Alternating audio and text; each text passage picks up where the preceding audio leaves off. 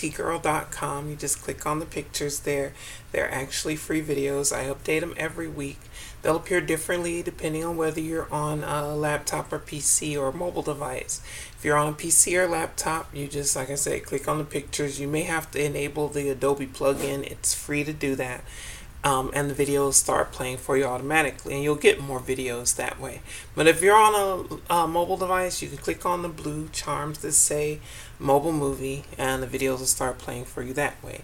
You can see that side of me and my friends. You can get a subscription, make a contribution, or just check out the free stuff. All of the above are very much appreciated. You can check out, so thank you. You can check out the Living Water pages there, Living Water Chapel pages, or the Naked Truth pages there, and get an idea what we do here on the Naked Truth, which, as you can see from the screen, it's going over the Gospels. And we focus on the red letters because they're only in 6 books of the entire Bible, and they're quotes of what Jesus, who, if you're Christian, believe was sent to bring us the message of God himself, actually had to say on different topics. So if you're going to call yourself Christian, Jesus should get the last word. So, and where we're going to pick up where we left off in the book of Mark. And in chapter 12, this is the passage that stood out to me because it contradicts what a lot of churches will teach you. One is that they'll tell you marriage is forever and all of this stuff. Jesus very clearly says here, for when they rise from the dead, they neither marry nor are given in marriage, but are like angels in heaven. So that lets us know very clearly, one, there is a rising from there, there's a resurrection, a hereafter, and in that life, we're not going to be bound by oaths and promises or legal contracts like marriages that are made here on earth. So just something to consider. One of the many things that Jesus says that contradicts what a lot of churches actually teach and say as Christian. So anyway, that's what happened in chapter 12, among other things. We're going to pick up in chapter 13 now, if you'd like to read along with me. I'm reading this from Bible.com if you want to see it too online. So Mark chapter 13, thanks to them for that. God bless them for that. So here we are, Mark chapter 13, verse 1. Then as he went out of the temple, one of his disciples said to him, "Teacher, see what manner of stones and what buildings are here." So they're impressed by the surrounding temple. Jesus answered and said to him, "Do you see these great buildings? Not one stone shall be left upon another that shall not be thrown down." So Jesus is saying, yeah, you're impressed by these magnificent buildings, how impressive they are, but he's saying a time is coming when not one stone shall be left upon another. So notice Jesus is they're talking about the temple. See, they went out of the temple and they're noticing the stones of the buildings there. Because some preachers will try and say that even this hasn't happened, even though it's a prophecy that they lived through, some of them. Now, as he sat on the Mount of Olives opposite the temple, Peter, James, John, and Andrew asked him privately, "Tell us, when will these things be, and what will be the sign when all these things will be fulfilled?" So they asked him more than one question there. Notice that.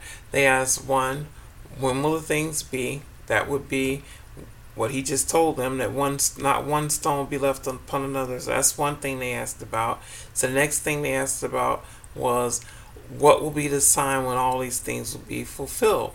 So that's another thing they asked about. But so don't lump it all into one question. It's not. It's more than one. So Jesus is going to answer them. And Jesus answering them began to say, "Take heed that no one deceive you." That's the number one thing he tells them to beware of. That's lies. That's beware of being deceived. "For many will come in my name, saying, I am he, and will deceive many." So he's saying the number one thing they should be look out for is someone coming, deceiving them, and particularly deceiving them in Christ's name, pretending to be Christian. And even though this is the very first thing he warned them about, this actually already happened, and many of them believed it, and it lives on today. The one who came saying that he was sent in Christ's name was Paul. His name was Saul, and he changed it to Paul. But he came saying he saw Christ in the desert.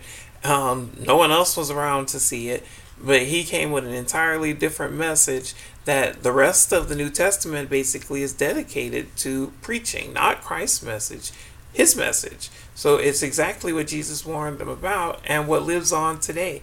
People will hold Paul's message as Christianity, even though it's not. It may be the umbrella for other faiths that call themselves Christians, but they're not at all what Jesus preached at all. At all. You can see that for yourself beyond the book of the Acts, like chapter 2. Jesus has red letter teachings in there. The rest of that are preachings that the disciples gave and that Paul gave, and Paul never walked with Jesus. You can read that also. He was not one of the disciples. But this is exactly what Jesus warned them about, warned us about even, but people still follow it. But when you hear of wars and rumors of wars, do not be troubled, for such things must happen, but the end is not yet. So that's something that's not new. That's probably been happening since Cain and Abel, wars and rumors of wars and struggles in the nation. So Jesus is saying, don't let that trouble you. It isn't anything new, unfortunately. For nation will rise against nation and kingdom against kingdom, and there will be earthquakes in various places, and there will be famines and troubles. These are the beginnings of sorrows. I remember experiencing an earthquake. It's nothing nice, and it was reason enough to make me go ahead and pack them up and move it. So I could see an earthquake like that being enough to make people migrate to another area. But watch out for yourselves, for they will deliver you up to councils. So anyway, before I go on, those things that Jesus mentioned are things that are actually hard to pinpoint because they're not anything new in the human experience over millennia. There have always been wars, it seems, and rumors of wars and earthquakes in various places and famines. All sad that none of those have ended. Excuse me.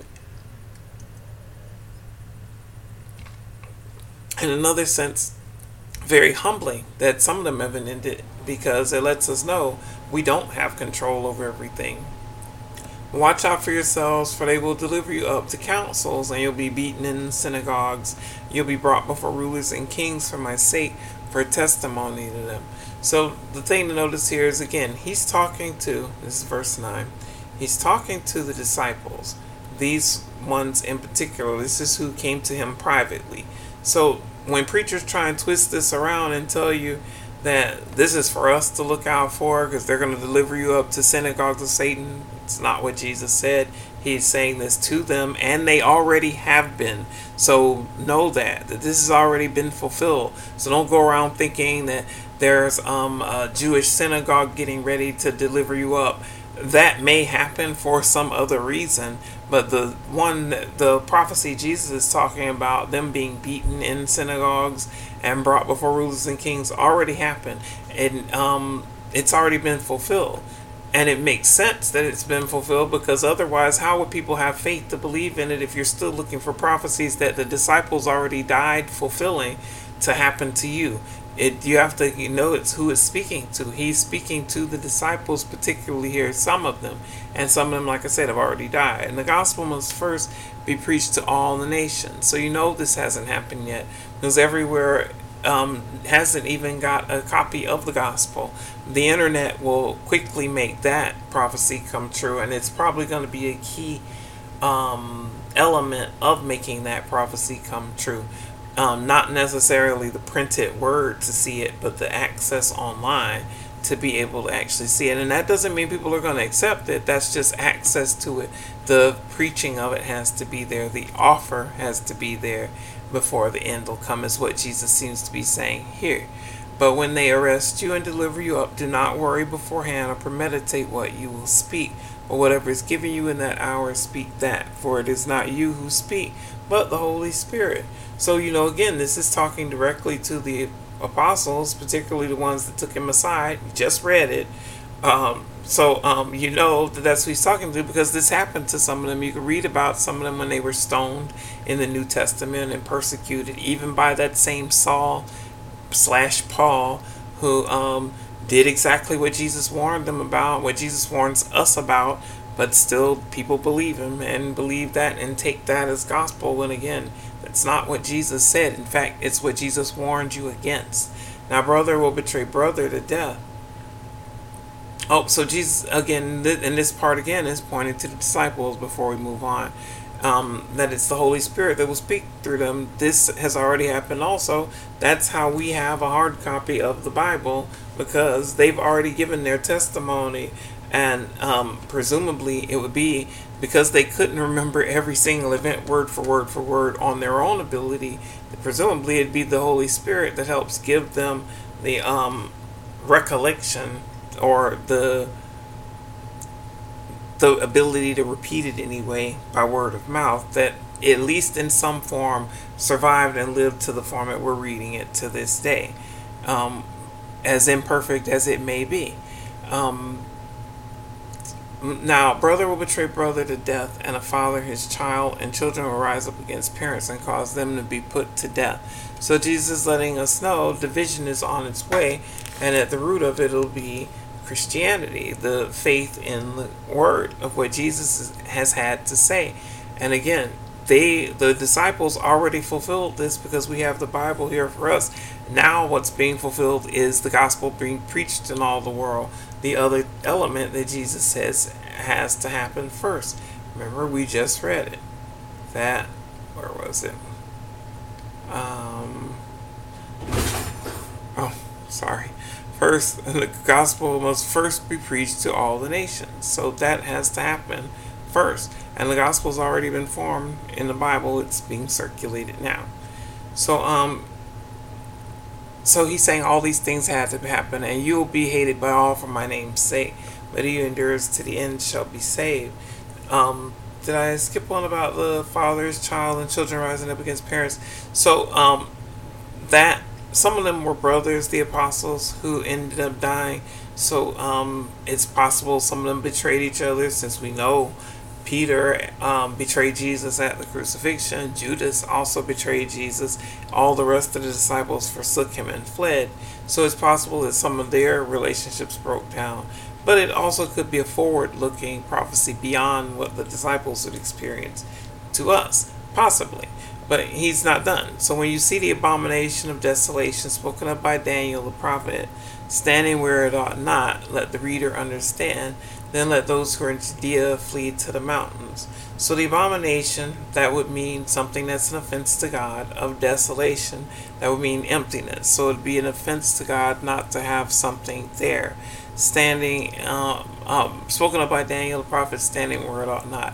So it would seem in that passage in Daniel, it's talking about when the daily sacrifice ends. So you know this also has already occurred because the temple's been destroyed. So there are no more sacrifices being made there.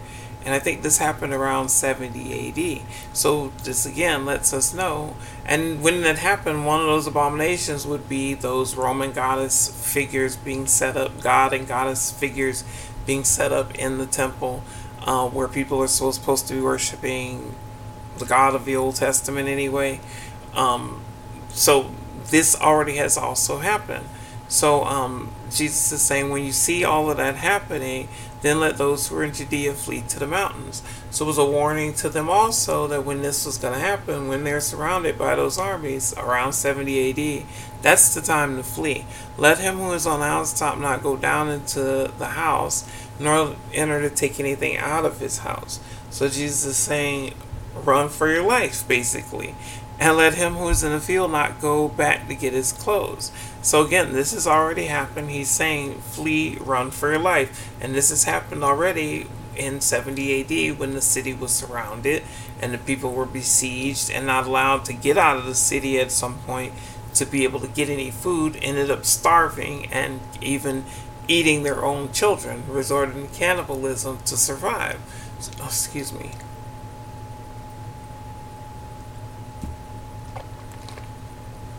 But woe to those who are pregnant, and to those who are nursing babies in those days. So again, that's, I think, alluding to the fact that people will be desperate and eating the children, and it already happened. And some preachers will try and twist this to mean something completely different and say this is talking about the end times, and that he's talking about people who are nursing along Satan's work. Satan hasn't been mentioned here at all. Or saying they're impregnated by false doctrine, not mentioned at all, not what it says at all. You have to follow the subject, and that's not what he said. He's saying pregnant. and nursing babies in those days, and pray that your flight may not be in winter. So some people might think that this would mean the flight of rapture, being carried away. The word rapture actually is not even mentioned by Jesus at all in Matthew, Mark, Luke, John, the Acts, or Revelation. So again, that's something else that's been cooked up by Paul that people do preach and believe, but it's not something that's gospel. It's not what Jesus says anyway. And it's not in Revelation either. But he's saying there is a flight, but I think he doesn't mean in the sky flight. I think he means fleeing, leaving, like I said, already in 70 A.D., when if they could have gotten out of the city, did before it was surrounded and besieged and the hunger hit them. For in those days there will be tribulation, such as has not been since the beginning of the creation, which God created until this time, nor ever shall be. Now, this does sound like it's pointing to an end time prophecy rather than just around 70 A.D., because there have certainly been wars and things since then, the atomic one for instance. But if that's the case, if it's pointing to an end time tribulation, then that throws out the whole preaching of the end being an antichrist coming peacefully and prosperously. We've read through Revelation and there's no mention of the word antichrist at all. Nor is there a mention of the word antichrist in Matthew, Mark, Luke, John, the Acts, or Revelation so far. And we're almost done with the book of Revelation. So, again, that's a preaching that Paul came up with and is preached throughout the world. Even now, this day, it survives, hinged on as a thorn around the root of the plant of Christianity. It's also spread, and people believe it, but it's not something Jesus taught at all. But he is saying here that at the point where this thing happens, it'll be great tribulation such as not been. So that leads me to believe it is talking about an end time tribulation. And when he says winter there, he would have to be talking about, if you're going to project it onto modern times, he would have to be talking about a nuclear winter where people use nuclear weapons at some point and the sun is blocked by the clouds. So the world is thrown into an artificial winter, not because the sun isn't shining, but because we don't have access to it because of our own misdeeds. And then that would be like nothing ever before, because besides the sun being blocked, which would do all sorts of other things beyond night and day, it would do all sorts of things to our vitamin D, our immune systems. But then also there would be the radiation, if that's the sort of winter that Jesus is alluding to here, which seems like it would have to be if you're going to think about this as a prophecy of something that's to come, not of those times that already were. So he's saying it's going to be a great tribulation. Unless the Lord had shortened those days, no flesh would be saved. But for the elect's sake whom he chose, he shortened the days. So he's saying it's going to be so bad that almost no one would make it. And for the sake of those who are elect, and I take that to mean chosen or maybe even predetermined of God for a purpose, if it weren't for the sake of those, then no one would make it. But for those one's sake who are Christians, who are part of God's big picture, whether Christian or not, for the elect, the chosen one's sake, he shortened the days. Then if anyone says to you, look, here's the Christ, or look, he's there, do not believe it. So Jesus again warns them, be on the lookout for people who tell them, look, I saw Jesus. And yet Paul came along with this very message saying, look, I saw Jesus in the desert and he gave me this message. And yet people believe it, and it survived, and it got tagged onto the truth, so much so that people will turn away from those that tithe of the Bible, those 6 books of the 66 books that have some of what Jesus had to say to us. It gets lost because people get distracted by what is Paul and those teachings there that attempt to overshadow it like thorns in a garden. But Jesus did warn them. He said, be on the lookout for that. And when people tell you that, don't believe it. For false Christs and false prophets will rise and show signs and wonders to deceive, if possible, even the elect. So he's letting them know those false Christs, meaning false saviors, false messiahs, and false prophets, meaning people with false spiritual teachings will rise and show signs and wonders to deceive. So he's saying they're even going to show signs and wonders, which if you read in the New Testament beyond the Acts, there were different signs and wonders attributed to Paul and the different things that he was said to have done. But I'm sure if you've seen anything on TV, you know that the things he's said to have done, like casting out demons or making someone get up and walk, can be repeated. You can see those sort of miracles repeated on your on the TV by televangelists. But the miracles Jesus did beyond casting out demons, but actually making body parts whole or healing vision, that can't just be repeated by a faith healer unless they actually have some power. And then, like Jesus says before, if they are able to do it by some power, you can't attribute that power when Jesus is able to do it to satanic power, because that wouldn't make sense. Why would some evil force go around doing good things? So anyway, Jesus is letting them know, warning them that false people are going to come along. Beware, but take heed. See, I've told you all things beforehand. So even that gets twisted to say, oh, all things have been told to us through the law and the prophets and the Psalms and the apostles and the disciples He didn't say that. He said, I. That means Jesus.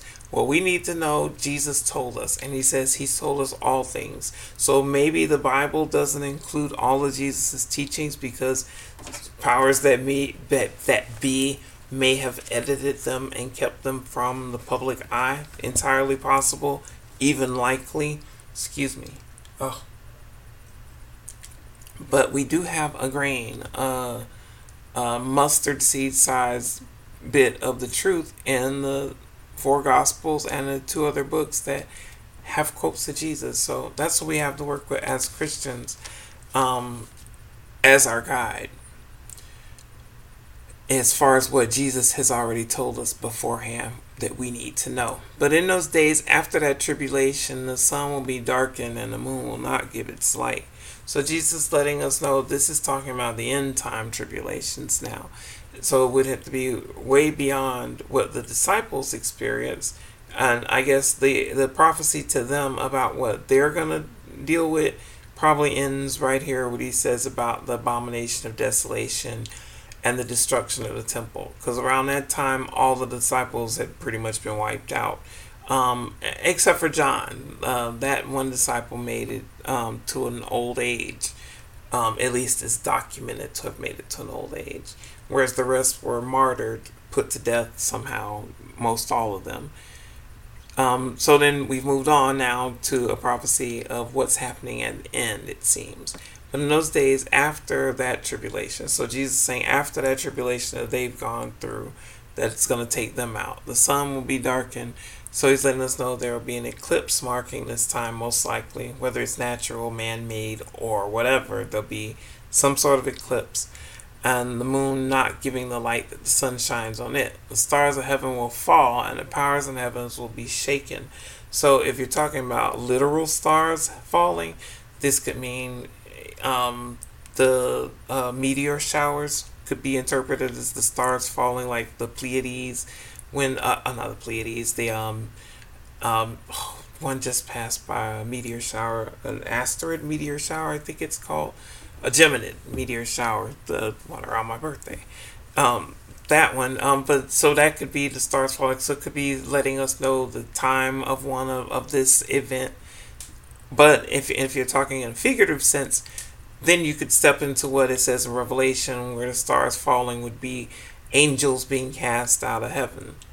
And that's the powers in heaven that are being shaken, depending on if you want to, which way you want to take it. But if you want to take it that way, notice that there haven't been any mention of bowls or trumpets or vials that are mentioned like they are in like they're mentioned in Revelation. Then they will see the Son of Man coming in the clouds with great power and glory. So none of those bowls or vials or trumpets mentioned like in Revelation. None of that. Nothing about an Antichrist. And then now you have Jesus appearing on the scene.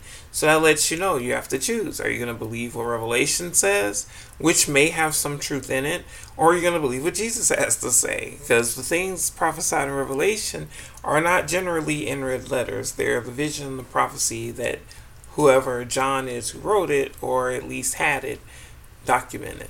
So just something to consider. So at this point, Jesus is saying that's when he's coming back. And you're going to see him coming in the clouds with power and great glory. And then he will send his angels and gather together his elect from the four winds, from the farthest part of earth to the farthest part of heaven. So this lets us know what the end will actually be like. Nothing like it's described in Revelation in those details anyway. But instead, Jesus is going to return, send out the angels, gather together his elect, that's his chosen ones, Christians, or elect, chosen for whatever purpose it is God has us chosen for, gonna gather together at that point. And notice how it says the farthest part of earth, so that means all around the world, but also to the farthest part of heaven. That lets us know, with just a glimpse, just a word, Jesus knows that space exploration or life beyond here on earth exists, and that even those life forms, even if it's just us traveling in spaceships, also will be counted at that moment. That judgment will happen at that moment for all. Now learn this parable from the fig tree. When its branches already become tender and puts forth leaves, you know that summer is near. So Jesus is using here a parable of the fig tree, but even this gets twisted by some preachers to say that, well, let's just read what Jesus is saying. Jesus is saying here, just like you can look at a fig tree, any fruit tree, but if you're looking at a fig tree, you can tell that it's summer's almost near, apparently, because it sprouts out leaves, then eventually you'll see fruit, so you know summer's near because it's time for the fruit to come and a harvest. So you also, when you see these things happening, know that it is near the very doors.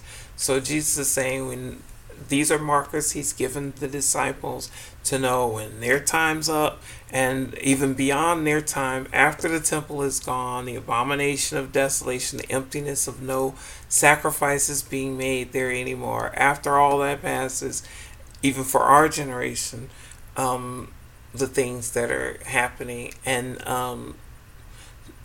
so when you so just like how you know the fruit is near by what's happening on the tree, that summer is near by the fruit and the leaves on the tree, he's saying, no, by these events I've given you, that the harvest is almost near, the end is almost here. Assuredly I say to you, this generation will by no means pass away till all these things take place. So Jesus is saying this generation, the world, isn't going anywhere till all these events that he's named after them take place. That would be the abomination of desolation. That would be Jerusalem surrounded by armies. That would be brother against brother. All those different things that he prophesied have to happen, he's saying, before the end will come. He's saying heaven and earth will pass away, but my words will by no means pass away. So he's saying the prophecies Jesus made about the things that are supposed to happen are going to happen just as sure as the world exists. And he's saying, and even the world itself could stop existing, but before his words stop existing or going to happen, or not happen. But of that day and hour no one knows, not even the angels in heaven nor the Son, but only the Father. So Jesus is saying when it comes to the end, only God knows, not the angels, certainly not people. He's saying not even Jesus himself knows when the actual end will be. But only God, the Creator, the Father, knows. Take heed, watch, and pray, for you do not know when the time is. So he's saying there's no way for us to know. So stay vigilant, watching for these signs and praying, staying right with God, staying in touch. It is like a man going to a far country who left his house and gave authority to his servants and to each his work, and commanded the doorkeeper to watch. So he's saying the whole thing, the big picture, is like someone leaving their place to their servants to watch it and take care of it, to house sit for them while they're gone. And he's saying that it's like us. We're being left with care, in the care of the kingdom. The Christian faith is being left to us to take care of and spread and nourish until he comes again. That's the mission he's likening it to. Watch therefore, for you do not know when the master of the house is coming, in the evening, at midnight, at the crowing of the rooster, or in the morning. So Jesus is saying, just like we don't know when the coming will be, when Christ comes again, for believers, obviously, Similarly, it's just like when someone trusts you to house sit their house.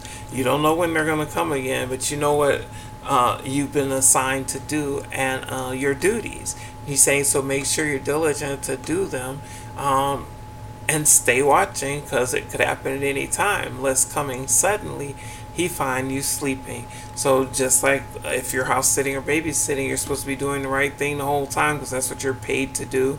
Like law enforcement, paid to do the right thing all the time, not to break the laws and get away with them. He's saying, so similarly, when that moment comes, if that moment comes and you're caught with your hand in the cookie jar, he's saying similarly, if you're caught sleeping, babysitting, or house sitting when you're supposed to be watching, he's saying it's not good. So the same way, we don't know when Jesus is coming again, so make sure we're circumspect about our behavior, our words, how we treat each other, our keeping in touch with God. Watch and pray, like he says. See, watch and pray. So staying in touch with God and watching ourselves to make sure we're doing the right thing. He's saying, lest coming suddenly find you sleeping. And what I say to you, I say to all, watch. So he's saying this is a message for all, not just for the disciples. He's saying this is for anyone, all, not just Christians even. It's for all to watch and see. You'll see it happen, and you'll just see which side of it all, where in the big picture do we all fall. And the disciples saw where they ended up in the prophecy that he just gave. And now it's for us to, like he says, watch. And we'll see it come to pass. And we'll see where we end up in the big picture of God's painting. And that actually ends this reading. I appreciate you checking it out with me. I hope it was a blessing for you, and hope you'll join me again. God willing, we have our John Luke Wednesdays where we go over those Gospels. Matt and Mark Mondays, that's today. And then Saturday after midnight, early Sunday morning, where we'll pick up and wrap up a review where we went over the book of Revelation just after midnight sometime. So I hope you'll join me for those, and I appreciate you checking them out. In the meantime, wash your hands, wear your mask, love your neighbor, and thanks again. God bless you. Peace.